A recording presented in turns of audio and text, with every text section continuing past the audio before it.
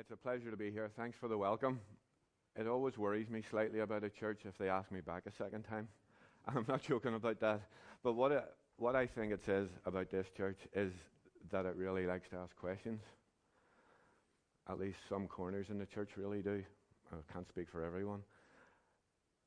I think that the church that stopped asking questions, how shall we then live?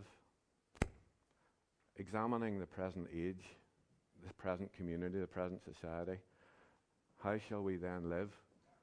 Turns in it on itself and effectively dies. Does all the church stuff for 30 years or more, maybe 200 years, but dies. And I think that's where we are in many ways.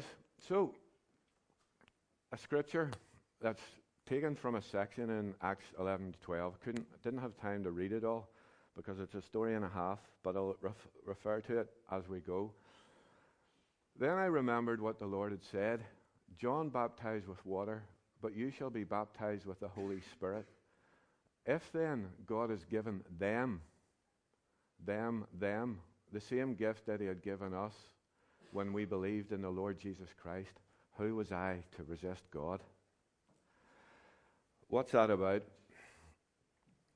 What I want to talk about is opinions, prejudice, blockages, and possibilities. Opinions, prejudice, blockages, and possibilities. Where do our opinions come from? It's not rocket science, is it? They come from home and family, community, friends and influencers. The old phrase is that if I'd been born a mile down the road, I wouldn't have thought, done, and believed like I do. Isn't that so true? So I and all of us are products of the community of reference, as a friend of mine who's died called it. Community of reference gives us our opinions, beliefs, attitudes, actions, and choices and expectations. Some of us may find a bit of influence from elsewhere, like Egypt who come to speak in church and so on, but generally speaking, that's what happens. So, where does our opinion, attitude, belief, expectation about being a Christian come from? Home, church, obviously, friends, if we're lucky. Some of us don't have those anymore, and influencers. If we'd been born a mile away in church terms in another church, we mightn't have the opinions, attitudes, beliefs, and expectations that we do. What does that say? It means in the question, what does our set of opinions, attitudes, expectations, and belief offer us? Hugs. Didn't our parents love it if they were of faith when we said we believe? And it's one of the key hugs that you get as a child if you had that privilege when you say you believe. And it's a crucial thing for life. You get community. Look, when you have a set of agreed opinions and attitudes and expectations, you get this community. And maybe community in school, again, if you're lucky. We get our sense of who we should and shouldn't listen to, don't we? And we have filters, we have ear filters on, even as we watch the news, but certainly as we absorb somewhere or not Christian teaching, we filter out and are deaf to what we don't believe and hear and expect. And there's a brilliant video, if you can find it when you go home, have a look at it. There's people playing basketball, and you're asked to see how many times the ball changes hands from player to player in the video. During the video, a man dressed as a gorilla walks through the scene. And at the end of the video, it says, "Did you spot the gorilla?" And I, like millions of others, said no. But you look at it again and you think, flip, the gorilla was there, walking right through. And so it's an example of filter. It's incredibly strong, our filter. What did we think about 59 missiles onto the Syrian airfield? How we received that is a product of home, family, community, which newspaper we read, etc., etc. So we're kind of stuck in a sense. It gives us cause as well. I've heard cause replete in this service about what you want to be and do. And it gives merit and honouring. The people who are best at the opinions and expectations and attitudes get merit and honouring in your community. People are selected based on how well they honour the opinions and actions. And so, if you're part of a community and you haven't really learned the accepted norms, you have to learn quick. Otherwise, you find yourself a wee bit ostracized. So it gives acceptance, all told. There's a lot of thinking going on. Naturally enough, the nature of Britain and Ireland has changed radically in the last 20 years. There's a lot of thinking about how to do intercultural work. Because in most communities, including ours, you will come across people who have arrived with a completely different set of opinions, attitudes, and expectations. And there is also, in many cases, a language difficulty. So there's lots of studies on this premise about flex and core. Your flex is the things that change over the years. If you look at yourself, depending on where you start, if you break your life into thirds and think where you were 2/3 of your life ago, think where you are now in your opinions and so on, and where you were 1/3 ago. If they're still the same, they propose that that's your core. If bits and pieces have changed, it's your flex.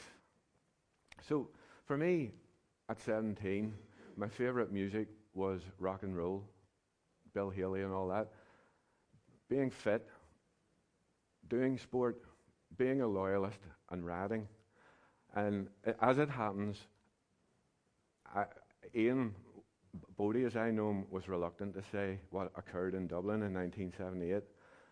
But with my loyalist passion, I, along with everybody else who went, when the Soldier song was being played at Lansdowne, sat on the terrace and sang the sash. So that's how enamoured I was with the Soldier song, nationalism and Catholics. Me at 59, which is today, I've matured a bit, so I prefer the Eagles and Anton Foray. And Reese, why is this thing rattling? Do you know? Is it? Well, just hold them. Pockets don't work. I'll have to hold it. So, why do they stitch pockets in jackets? I don't know. So Anton Foray, and I'm going to a wee concert on the Ulster Hall, a wee sober concert on Friday night. You know, anyway, dreaming of fitness rather than being fit, TV sport rather than doing sport, a fellow traveller with Catholics, which I'll say a bit more, and a reconciler. So something happened midstream. So what about my faith life? I was in turmoil about faith at 17, but I was still hanging on to my evangelical background, which was very much, it's like this. Detail was huge. We wrestled in our Baptist church endlessly about premillennialism and postmillennialism. Does anybody remember those debates? Yes, and about, and we knew exactly about how baptism should be done. So anybody who wasn't a Baptist, really, or the brethren squeezed in, but everybody else was essentially pagan. So, and that's not a joke, because we had absolutely no exchange with the Presbyterians 100 yards up the road. And so Catholics and many others are on the other side. And Jesus' death was everything, absolutely everything, because it was what secured my salvation and took my sins away. So then, me at 59, committed to addressing poverty as part of my Christian understanding. It might be like this rather than it is like this, because I've got so confused over the years, really, that I don't know how really it all should be anymore. So, it might be like this in terms of attitudes and opinions. Forget the detail. Give me the main thing. Let's not argue about things in Scripture, for instance, that are really ambiguous. Otherwise, people wouldn't believe both things. Let's focus on what Jesus said is the main thing, and I'll come to that. And Jesus' life is everything also. Jesus just could have come as a 33-year-old, got hung on a cross and saved us all. But he spent 33 years, and three of which years are well recorded, suggesting us how to be. What markers are unnegotiable in our Christian walk? For me, in my youth, I understood it to be abstention from alcohol, cigarettes, cinema, watching TV on Sunday, swearing, dirty jokes and dirty thoughts, holiness. It was about reverent adoration of the Jesus who died to secure my forgiveness. And it was about church 3 times, etc. on Sunday. If we did the prayer meetings before and after the services, it was five meetings on a Sunday, with a wee drive to White Rock in between, to try and feel like it was a day of rest. So, which was usually an argument about how long we were spending on the trip. Anyway, because there was things to do. So in the 2010s then, a lot of, certainly middle-class Christians will have wine. You can't have beer, really, but you can have wine. Internet pornography is huge, and it's a topic that needs really, really deep and severe conversation in the church. Cool worship of Jesus, my Saviour and Helper. So Jesus is my friend, rather than just the reverenced Saviour of sins that he was when I was young. And church attendance has changed. It's a bit more flexible. It's a bit less rigid for me anyway. And the balance of Scripture. What does the balance of Scripture say are the crucial things? Holiness, naturally enough, we know that. Interestingly enough, of the 3,200 times that the poor are mentioned, it's often when God is regaling his people for being unholy. And almost always adjacent to that unholiness is neglect of the poor. Justice would be, in Bible terms and in Jesus terms, everyone having enough, not too much and not too little. And if we have, as individuals, too much, then maybe we need to give some of it away. Oneness amongst his disciples. As he dies, really, my heart is that they all become one. And love for your enemies. Reconciliation. And I don't think that's something that gets enough airplay, in a sense, because if we look at the path that Jesus walked, in a sense everyone was the enemy of God because of unholiness. But he also chose really countercultural paths to walk as well. So he was on the margins. He abandoned material wealth. And the markers of his ministry were accessibility and vulnerability. Were those, if you think about flex and core for Jesus, it's interesting that in Scripture, in the Gospels, it suggests that Jesus' journey moved on. He had to go up on hillsides to ask God. It says a couple of times about how to be, what to do, what attitude to take. Interesting.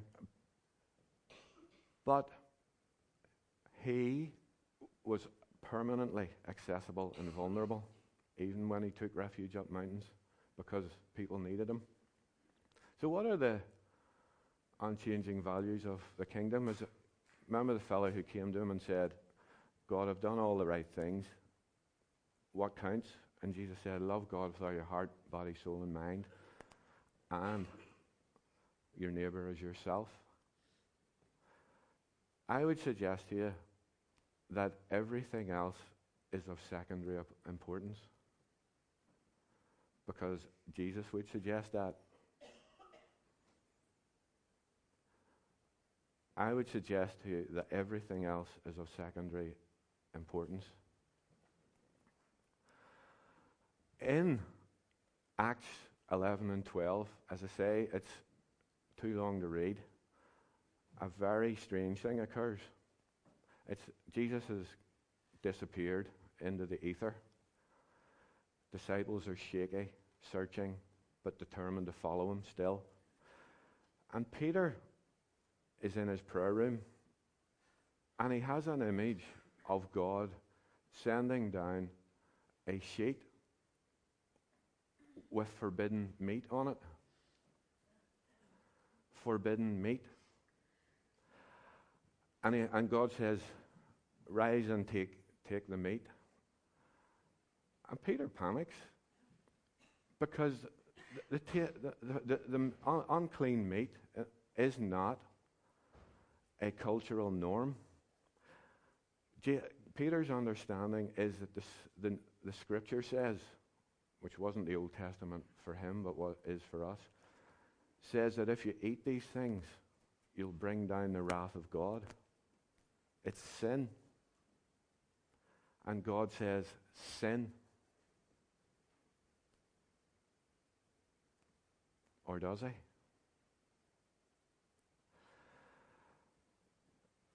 Simultaneous with that vision is a fella called Cornelius, a Roman captain, in his fairly plush home in the desert. And an angel comes to speak to him, and the angel says, you have honored God. You have been kind to the poor.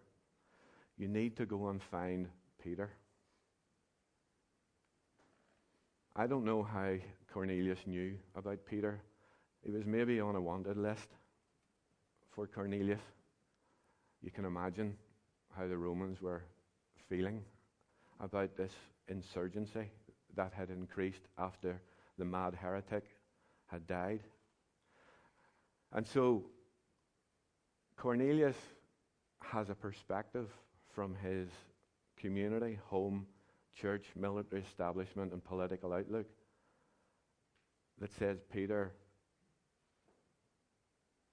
is probably a terrorist. And the angel says, go and find that fella. So here you have Peter, baffled why God has said, take this meat and sin.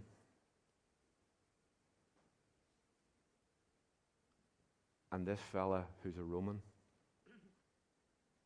asking for Peter. That was the second big shock for Peter. He had already distanced himself from his Jewish neighborhood, family, community, society, and religious context by following Jesus. So the poor fella, you can imagine, he's getting letters from his dad saying, what have you done, son? You've really let us down. Do you know how people in the town are talking about us? Because you've gone to the other side. And he's coming to terms with all that, and Jesus, or God, lands another big one on him and says, when I said that you would go into all the earth and make disciples, in your controlled head, you thought I meant all the parts of Israel and maybe the border area where Jesus might have sat and had a yarn at a well. Then 2 blokes knock at the door and say, will you come and see Cornelius? He wants to talk to you. Imagine that. Peter is an insurgent. The military establishment has invited him into the lion's den. He's just had the most confusing vision it's possible to have for a believer. what does he do? Well, the poor fellow goes, of course. So as he's going, he's thinking, maybe things aren't just how I really, really earnestly thought them to be.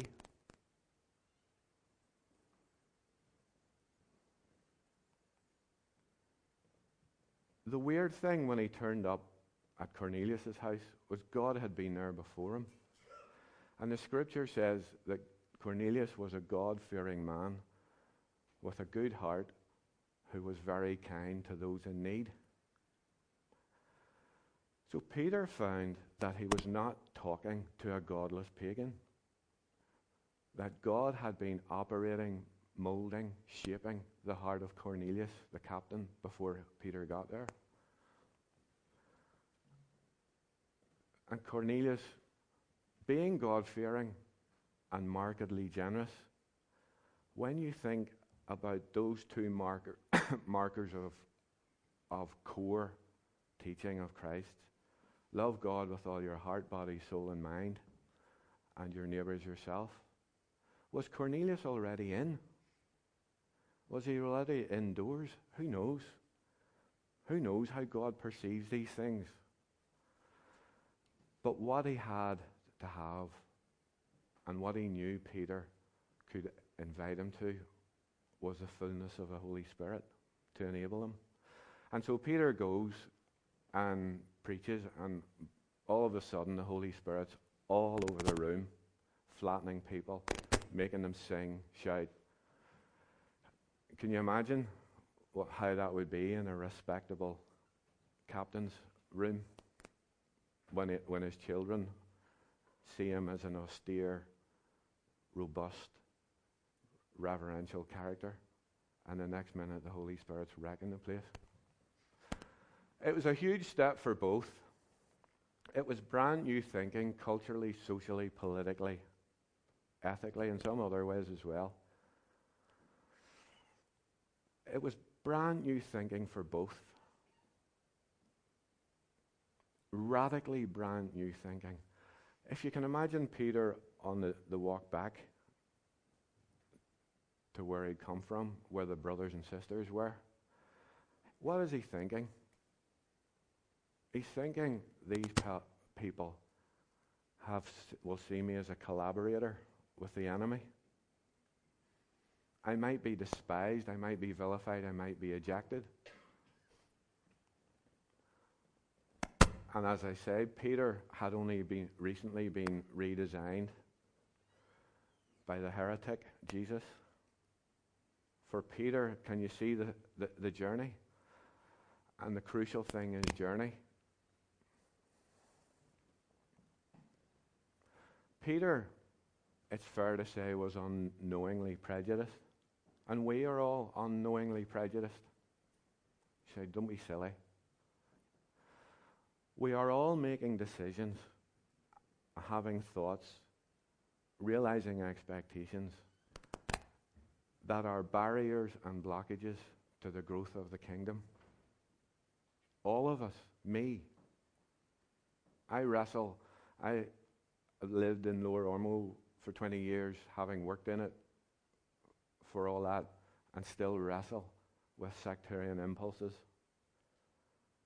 that inhibit my living out the kingdom. Prejudice could be defined this way. It's an unfair and unreasonable opinion or feeling, especially informed without enough thought or knowledge. Does that ring true? It's an unfair and unreasonable opinion or feeling, especially when formed without enough thought or knowledge. And it's only without enough thought or knowledge in the ether, because we don't know. We don't have enough thought and knowledge.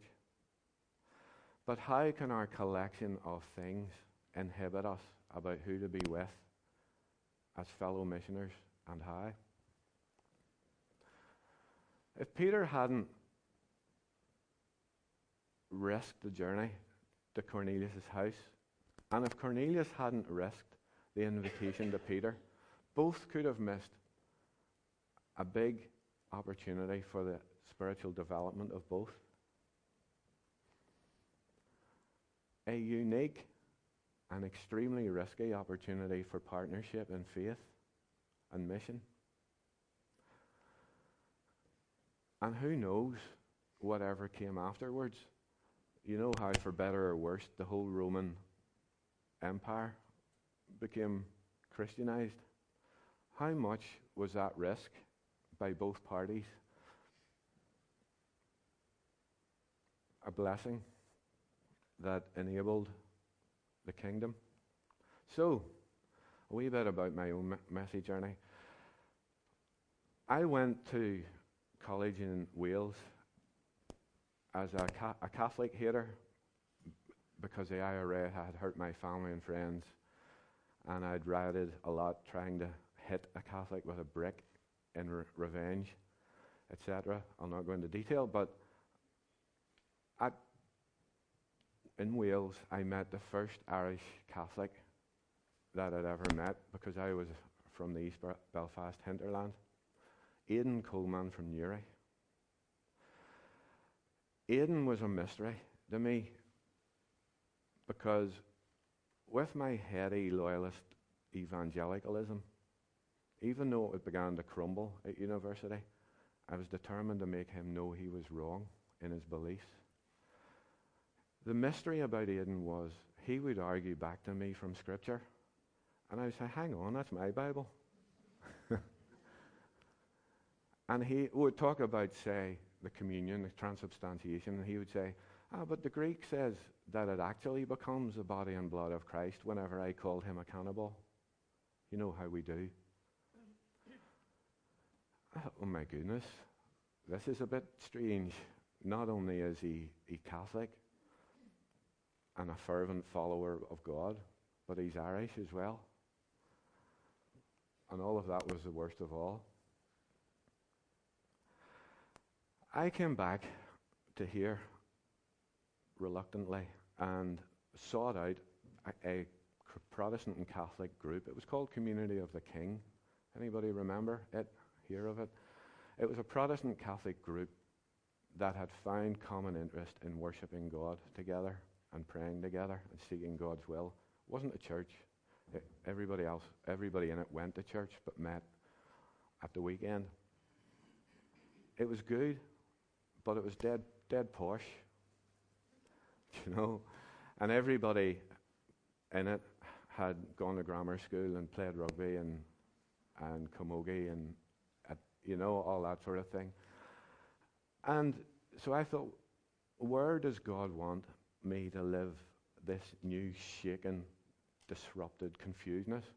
And I was sitting in a meeting once, and I read this scripture, and it happens rarely for me, very, very, very rarely, but one of those scriptures that runs up your arms and goes into your heart, and it said, other sheep have I, not of this fold, them also would I bring, and there would be one shepherd and one sheepfold.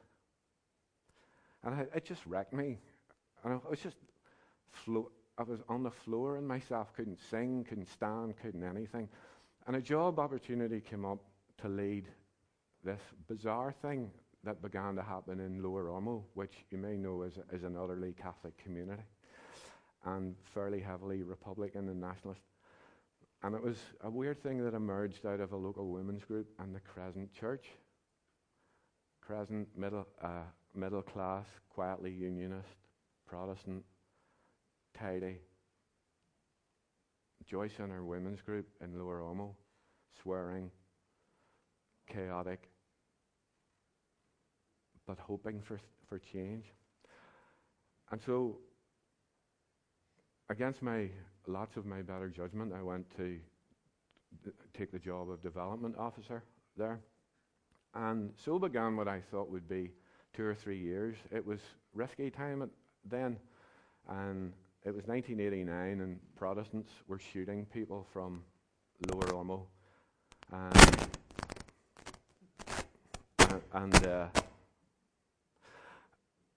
and people from Lower Ormo were shooting Protestants.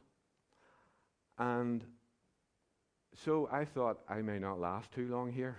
hopefully I'll get a warning before I'm taken out. But the concern was for myself and for the other Protestant background volunteers and staff who came, was not that somebody local would shoot us, but that somebody who knew there was prods in that building in Lower Ormo called Mornington Community Project would do it when a Catholic had been hit.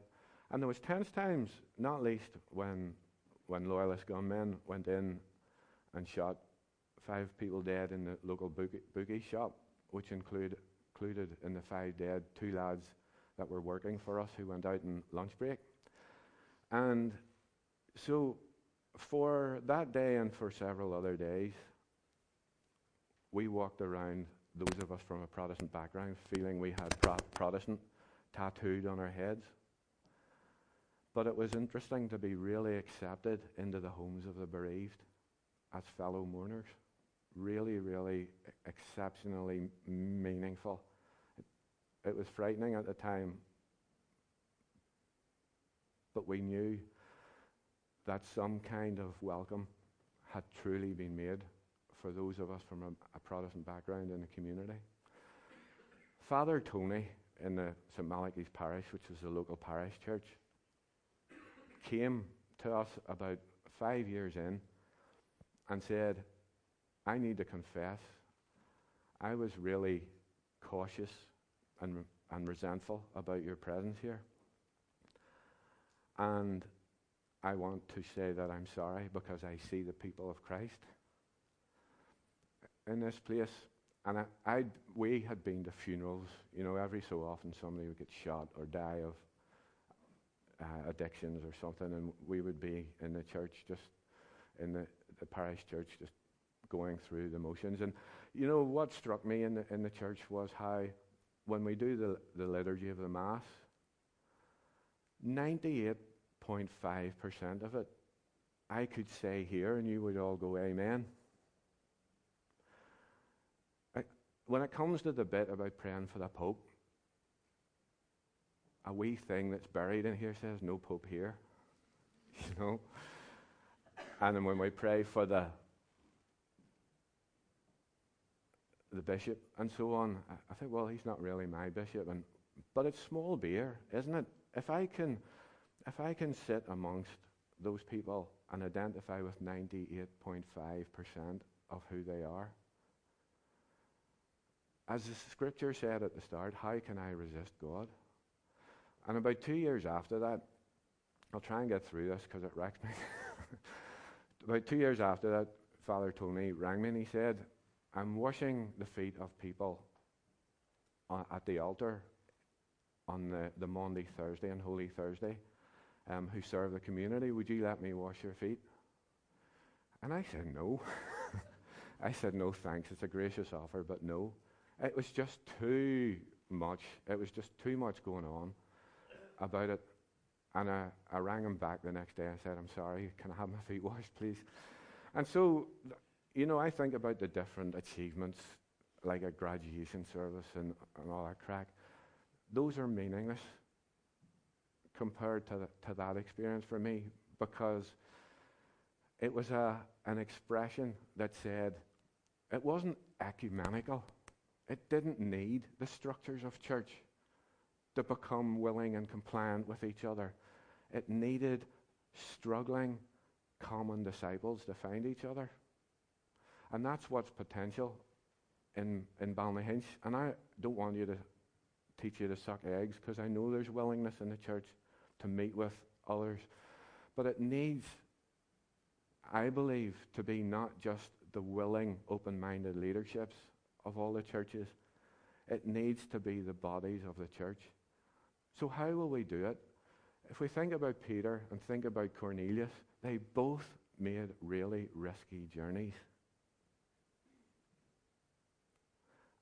It demands risky journey.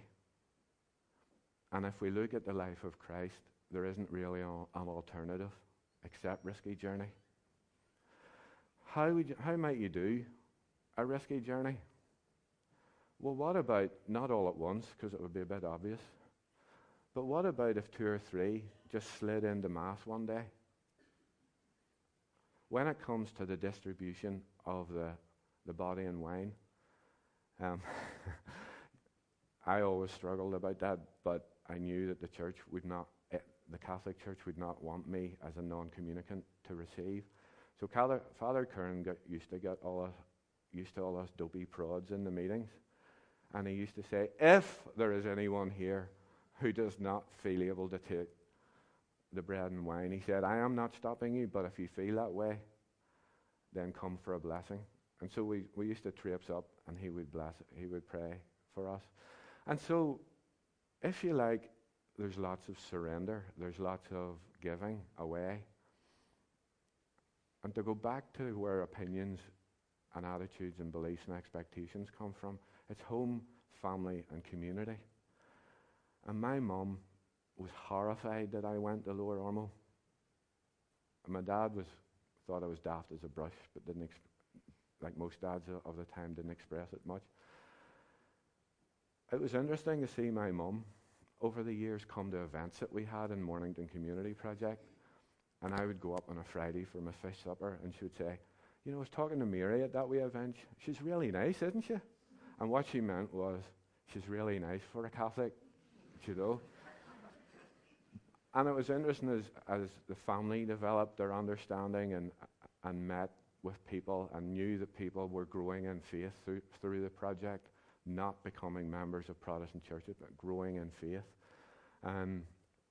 So what missional possibilities might be present for Ballynahinch here and Grace Fellowship?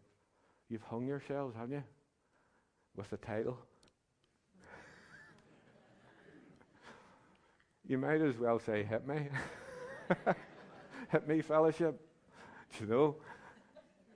Grace is a monster. Grace is a monster, isn't it? Because it pulls at all our expectations. And I'm really, really struggling at the minute about it in a number of ways. But if we don't have it, what is the point of your fellowship?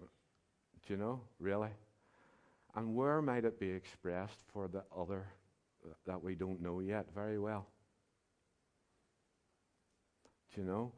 What about finding all the other disciples in Ballynahinch from each party, even the pagans in the Presbyterian Church and the Church of Ireland and so on, and saying, tell me about your walk with God. Is it like mine? Is it rotten some days? Yeah, so is mine. Is it full and delightful some days? So's mine. And so how do we do our shared distinctiveness in an agnostic society? When my faith was falling apart in Wales, which was partly Aidan Coleman's fault, I took at the end a sporty job, which was going through the country as a representative of the university. And I would have these conversations with Aidan, and then the train would stop in Birmingham, and I would look over these swathes of a population thinking, my faithy thing is dead irrelevant for almost everybody in almost all of those houses. Almost. Church attendance, 4% in most of Britain at the minute, and even less in some places. And so I thought, what really counts? What is left of my faith? And if Aidan Coleman loves God and his neighbour as himself, he's my brother. And I met Aidan at Greenbelt Festival, Faithy Music and Talks Festival. I heard this voice behind me. I hadn't seen him for about 25 years. I thought, it's Aidan Coleman. Hello, Aidan, how are you doing? What are you doing? I'm an Anglican minister in Rill. So you can imagine the conversation then. So how do we do our distinctive sharedness as believers with the other believers in the town? I honestly believe the time has gone to have the luxury to draw wee lines over things that aren't core, or things that are ambiguous in Scripture, so that it's possible for two people to read them and arrive at two opinions? What about dispelling those things as priorities and going first to those two principles of loving God with all our heart, soul, body and mind, and our neighbours ourselves? Sharing the undilutable commitment to love God and to do good in Balnahinch. About the other. I presently work in the Link Community Centre in Newtonards, and we do work with people with addictions.